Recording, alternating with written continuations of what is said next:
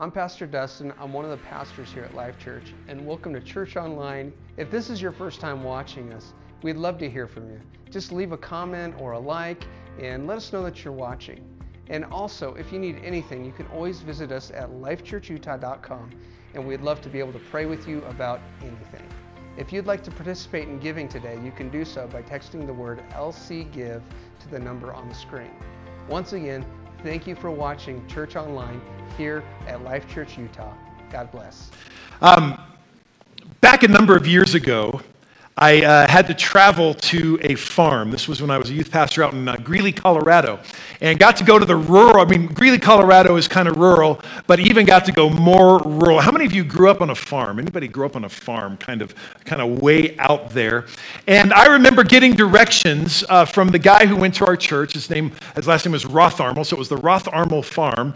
And we had the opportunity to go to that farm, and I remember getting directions to this farm. Now, he knew where the farm was, obviously, because he lived there. I had never, ever in my life been there before, and this is pre-GPS days. Anybody remember pre-GPS days?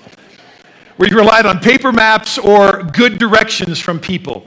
And so he proceeded to sit down and talk me through how to get to the Rotharmel farm. And the directions went something like this. I got to say, I can't remember exactly what it was, but went something like this. All right, Pastor, when you start on that road, just keep driving till you think you went far enough and then go a little bit further. Right? Those are the directions we got way back then. Like you'd see a large cottonwood tree, and when you see that large cottonwood tree, and I'm thinking to myself, I see lots of cottonwood trees out there, but he's like, no, when you see the large cottonwood tree, and he'll give you a story about that cottonwood tree, something similar to this, and you drive by that, it'll be on your left-hand side. You keep going till you get to the cattle guard, is that what that is, in the ground? And once you reach there, just a little bit further, and then you'll cross over the culvert, and then he'll go on a story. I remember when we had to put that culvert in there, had to dig it out there by hand, and Grandma and Grandpa helped us with, so all those stories. So you get out there, and then you finally get to the point where he goes, all right, so then you're going to see the farm there on the right-hand side. At the first entrance, the first driveway, don't go there. The baler's going to be in the way, so don't go there. Go to the second entrance, and then you'll see me. I'll be waiting for you. I'm like, how are you going to know that I'm coming? He goes, I'll see you from a long way off, right? Because of the way it was out there. And so those were the directions to go to a place I had never been before. And I'm like, thank you. Now, granted, in those pre-days before GPS, I only made a few wrong turns, and that was also the days before cell phones. How many remember the days before cell phones? Unless you had like the brick, remember the brick phones that people had? So anyway, so these are the directions to get to rural Colorado when I was a youth pastor. It was a road trip for sure. And how many of you remember road trips as a kid? Remember taking road trips? Right, raise those hands there. All right, road trips as a kid. Now, I remember as a kid, what I remember about road trips was hopping in the car and going. The one thing I was completely unaware of until I became a parent myself and had kids of my own, that there's actually planning that takes place before you go on a road trip, right? And as a parent, and things like potty breaks. I never planned those in. The first road trip, it's like, come on, kids, let's make it into a contest. Who can go the longest? All right, so that always ends in disaster. And as a kid, you hop in the car, at least when I was a kid, and you didn't have screens to look at, so you had to actually look outside at the windows. It's really incredible. And you'd read, you would figure out the capitals of the United States, right? All the different capitals of the states. You would play the alphabet game, or the the license plate game, right? You'd go that and try to figure out what states everybody's from and who got the most. You'd get a prize, whatever that prize was. Who knows? Maybe Wall Drug, get that glass of water from Wall Drug. So the kids, nowadays it's like, all right, kids, look at the beautiful surroundings. Look how beautiful God's creation is. Right? Anybody been there, parents? You feel the pain? You feel the pain, parents? All right. And then answering that question that we all have to answer on long road trips. Are we there yet? Are we there yet? Turn your attention to the screen. Are we there yet? No. Are we there yet? Not yet. Hey, are we there yet? No. Well, are we there yet? No! Are we there yet? Yes. Really? No! Are we there yet? No! Are we there yet? No, we are not! Are we there yet? No! How many have been there? Right? We've been there, right? I mean, that's how you know your family loves each other. It's how you respond in that moment. So we do our best, right? When we go on road trips, do our best to pack for contingencies.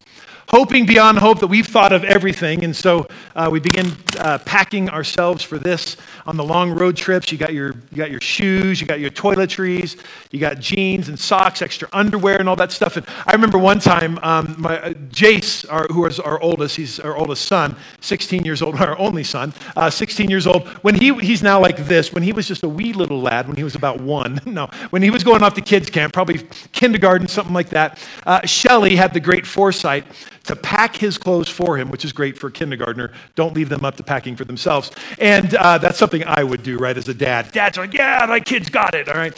So what she would do is she would pack the bag, and then she would have every, like in a Ziploc baggie, Monday. And then Tuesday, right? And parents, that's a good trick for you if your kids ever go to camp. Pack them like that, then they don't forget. The problem was when we got back and picked Jace up at day 5, at that point, we were stunned for a moment as we look and we realize, I think those are the same clothes that we dropped him off in 5 days ago.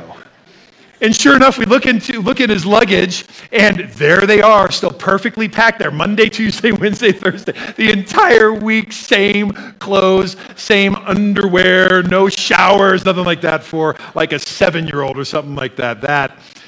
That's a fantastic journey home when it's like a 4-hour ride home with the sun like that. Is great. So it's a journey, right? We got to figure out what we're going to pack on this journey. There's this new road that we are on this road trip. And for us, it's called this journey of faith.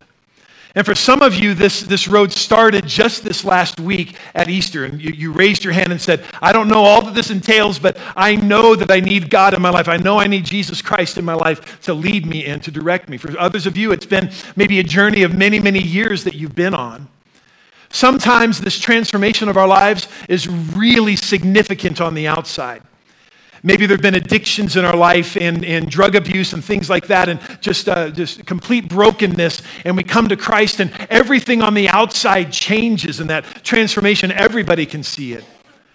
Other times we've been maybe good moral people and just good people, but on the inside that brokenness is there. And we recognize that this radical transformation is something that all of us, or something that happens to all of us when we accept Christ into our lives. This internal transformation happens, and then we get put on a road. We're on a journey, and sometimes we don't know exactly how this journey is supposed to go. It's all new to us. We haven't been down that road before, so we don't know what to expect. How do we navigate this new road? And what do we pack for this journey? Over the next few weeks, we're going to join a guy and his wife, Abraham and Sarah, and take a look at their journey of faith that they had. And we're going to find there's a lot of parallels from the decisions that they have made and the way God interacted with them to where we are today. So, quick background when we read the Bible. And I really hope you're reading the Bible on a regular basis. We need to do that in our lives, all right? So when you read the Bible, one of the things that I have found myself in times past wondering or thinking to myself is, boy, when I read this, it seems like that the people in the Bible either had it easier than I have it now, or they're just better than I am because it just seems to work out for them. Right? I mean, it seems like they've got this storied life and this charmed life, and they come to God and everything is great for them. Well, let me tell you, that is not the case. If you really read and look at the Bible and the stories and the people that are there, they are just like us. They have a lot of the same questions. Now, they don't have social media. They don't have things like that, of course. But they are facing the same struggles in marriages. They're facing the same struggle with friendships, trying to figure out how power works, trying to figure out how their lives are supposed to line up with what God is asking them to do. So as we read through these stories, specifically in the Old Testament here the next few weeks for Abraham and Sarah, remember that they are just like us. So here's the reality. A guy by the name of Abram has a father named Terah who begins a journey out of a city called Ur. What a great name for a city, Ur. And sounds like they're always angry. I'm from Ur. And so they leave from the city of Ur. Now, Ur was a metropolitan center, probably a lot like a New York City or a Tokyo or something like that, that this is where life happened and people would gather there and it would be a very, very large city by standards of the day, and people would gather there and have all of their needs met in that one city. But something begins to stir in this guy by the name of Terah, whose son is Abraham, and they leave from this cultural center of Ur. We see all of this happening in the book of Genesis chapter 11. And so then we get to Genesis chapter 12, and it seems like out of the blue, God speaks to Abraham. And so here's where we pick up the story, Genesis chapter 12, beginning at verse 1. The Lord said to Abram. So his name here is Abram. We're going to talk about this in a couple weeks, actually on Mother's Day, talk about this name change that happens in Abram's life. But the Lord said to Abram, go out from your land, your relatives and your father's house, to the land that I will show you. I will make you into a great nation. I will bless you. I will make your name great, and you will be a blessing. I will bless those who bless you. I will curse anyone who treats you with contempt, and all the peoples on earth will be blessed through you. So Abram went as the Lord told him. That last statement is craziness. Who this God is, but something is stirring inside of Abram's life, and he says, I have got to respond to what this God is asking me to do. So Abram received this call to leave from where he was. He was invited to step out into the unknown toward a destination that is unknown. Talk about gutsy. Where are we going? Not going to tell you. Seriously, God? And I think some of you might feel like that. You make this decision for God, and you're like, all right, God, what does this mean? And God says, let's find out together. Let's go on this journey together, this journey of faith. So to figure out all of this story, we need to go to the New Testament, because the New Testament sheds some light on this whole Abraham guy, and he's going to help us understand a little bit more about the decision. So this is Abraham through the eyes of faith. Hebrews chapter 11 is one of the greatest chapters in the Bible. It talks about faith over and over and over and over and over again. And here's what it says about Abraham. Verse 8. It was by faith that Abraham obeyed when God called him to leave home and go to another land that God would give him as his inheritance. He went without knowing where he was going. That's crazy. And even when he reached the land God promised, he lived there by faith, for he was like a foreigner living in tents. The word here is faith. Everybody say faith. Faith. Right? This is not the George Michael song from the 80s. Gotta have faith, faith. That's not it at all right? But faith is absolutely central to how we interact with God. In fact, I don't think we can interact with God without faith being at the core. For those of you who are here this morning because God did something in your life over the past few weeks, it's all about faith. For those who are here because you're searching for answers to the questions that have plagued you about religion and how God interacts with us, it's all about faith. For the person who's here today who's a skeptic, it's all about faith. Maybe even the cynical, it all goes back to faith. So we need a definition. Turning to the World Wide Web. Don't know if you've heard of it or not, but there's a thing out there called the World Wide Web. It says this: faith is a complete trust or confidence in someone or something. Right? Complete trust or confidence in someone or something. We have faith around us, always around us. I'm going to demonstrate faith for you right now. You ready?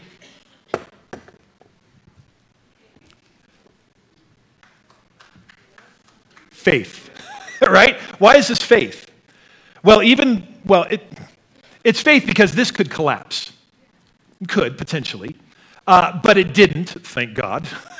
Why did I feel like it wasn't going to collapse? Because I've seen this used. I have sat on stools just like this. I see all four legs there. And, I saw Mike sitting on it earlier. So I am confident because of the evidence that I have seen that my faith is well-founded and I can sit on this and it's not going to break.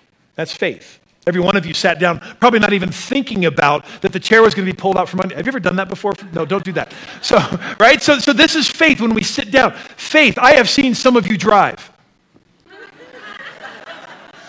It takes faith for me to be on the road with you, right? It takes faith to be in the car with you. That's what my family, as I grow older, and more mature. I believe my driving skills are getting better.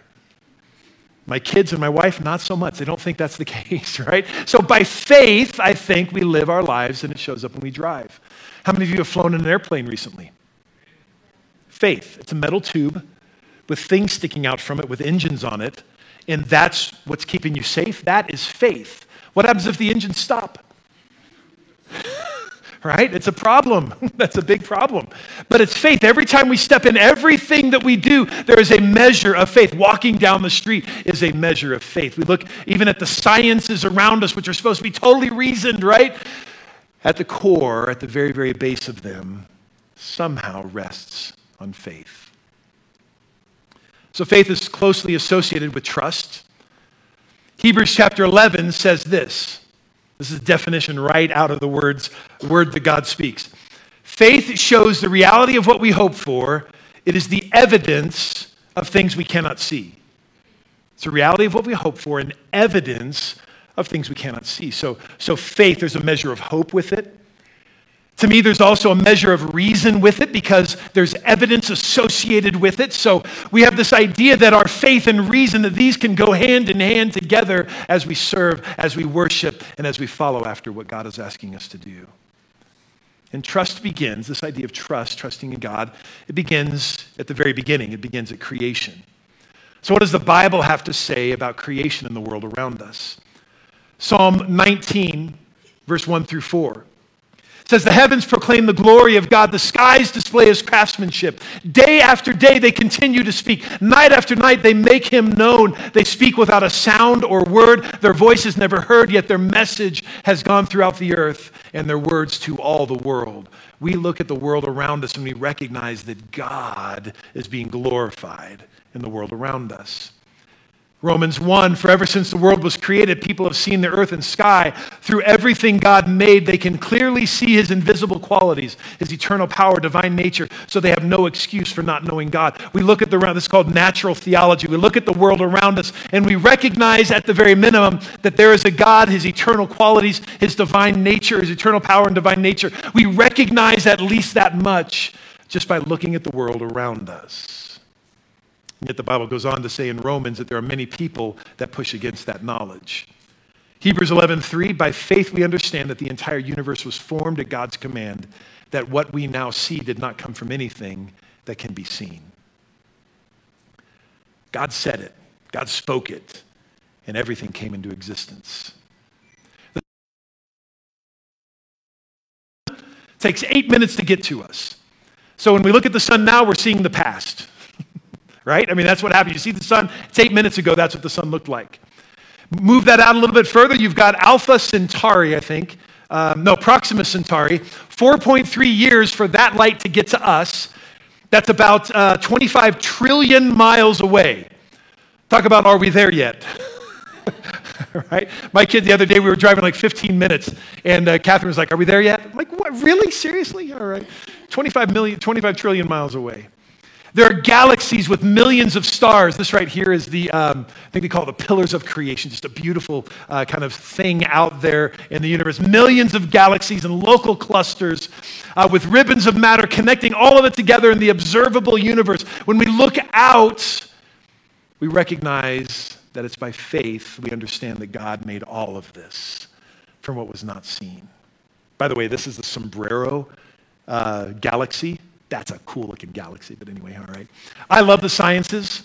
I love studying. I love looking into that. In fact, I've got another slide here. This is like all of the elementary particles. I actually know what some of that means. Like I love studying this and the Higgs boson and the LHC. That's where the Large Hadron Collider and the LIGO experiment for gravitational waves. I enjoy all of that, but my trust and my hope is not in that. Right? And that becomes the difference of how we look at the world around us through faith. Because my trust is in God, not in those discoveries. My trust is in God, not in those things that I can see. I trust God, for he alone brings meaning and purpose into my life. Not the Higgs boson, although it's a pretty cool particle, right?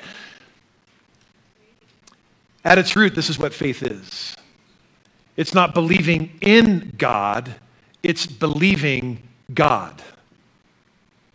That's what faith is. The Christian life is about believing God. It's about living by every word that proceeds from his mouth. It's about following him into places where we have never been, into situations that we've never experienced, into countries that we've never seen, because we know who he is, just like Abraham. He said, God said to him, go. And Abraham said, I will. This pilgrimage of the Christian life is a pilgrimage of faith. It begins when God creates faith in our hearts. It's the first stage of our Christian experience. We embrace Christ and trust him for our redemption, but the whole pilgrimage of the Christian is rooted and grounded in that confidence, in that trust, really, that God is who he said he is, that God created all of this around us. Hebrews says of this in this really important chapter in Hebrews 11, and it's impossible to please God without faith. Anyone who wants to come to him must believe that God exists, and he rewards those who sincerely seek him. And so back to Abraham and the story of faith. The Lord said to Abram, go out from your land, your relatives, and your father's house to the land that I will show you. So Abram went as the Lord had told him. I'm going to invite our worship team up here as we close out. Now notice that the word faith is conjoined here with the word obeyed. Right? Faith and obedience is something that have to go hand in hand. I don't think you can have a true faith without obedience. True faith without obedience is just a nice assertion, a nice idea, but when we obey what God has told us to do, that's when faith takes root. So how does this tie into the decision for God? For Abraham, God spoke to him. Maybe spoke to his heart and said, Abraham, I'm going to take you somewhere you've never been before. You're not going to know that you're there until you get there, and I tell you. And there are those of you who have begun this journey of faith, and you're kind of in the same boat. You don't have it all worked out. You don't have it all figured out. There's still way more questions than you have answers for at this point, but there's something in you. You were sitting in the chair, maybe you're sitting in right now, and God began to speak to you, saying, trust me. Trust me with your life. And something within you began to stir, and you said, okay, Lord, I don't fully understand it. I don't fully get it. I don't have all of the answers, but I'm going to begin to trust you. God calls each of us, and we each have a responsibility to respond to him. And the only difference between Abraham and us is the direction of time. Abraham looked forward to the cross. We look backwards to the cross. His faith was in the promise. Our faith is in the fulfillment of that promise. But the way of salvation was the same for Abraham as it is for us today. It's still by faith. It's still by faith. Now, our faith is absolutely secure, right? We have evidence. We look around us and we see people whose lives have been transformed by the gospel of Christ through the power of the Holy Spirit living in them. We see that and that evidence around us of things that are unseen, the spiritual things. And we go, okay, God, we're ready to start on this journey. So what do we pack on this journey? What are we carrying in this bag? Is it all the stuff that we have here? Do we pack in here self-sufficiency? Do we pack in here our relationship with our spouse as if that is our salvation and the way to faith? Do we pack in here our job? Do we pack in here our finances as if they could buy our way? I would say that what we've got to do is pack this first and foremost on this journey. We start with trust. This is where it begins for all of us. This kind of another word for faith, they're very different, but for this morning, trust is really that bottom line part of faith that I want to focus on. And so on this journey, this is the very first thing that we need to put in there is that idea of trust. God, I trust you with my life. I don't have it all figured out, but Lord, I trust you. God, I trust you on this journey with my marriage right now. It is in shambles, but God, I am trusting you with this. I was talking to somebody after first service, and she was saying, Pastor, really for the first time, I feel like I'm able to put trust of God in my marriage. It's broken, but I'm trusting God to rebuild it. And I love that. That's the reality of what I think God can do on this journey. This is Pastor Eric. Thanks so much for checking out our Life Church podcast. We pray that it's a blessing to you. For more information about Life Church, check us out at lifechurchutah.com.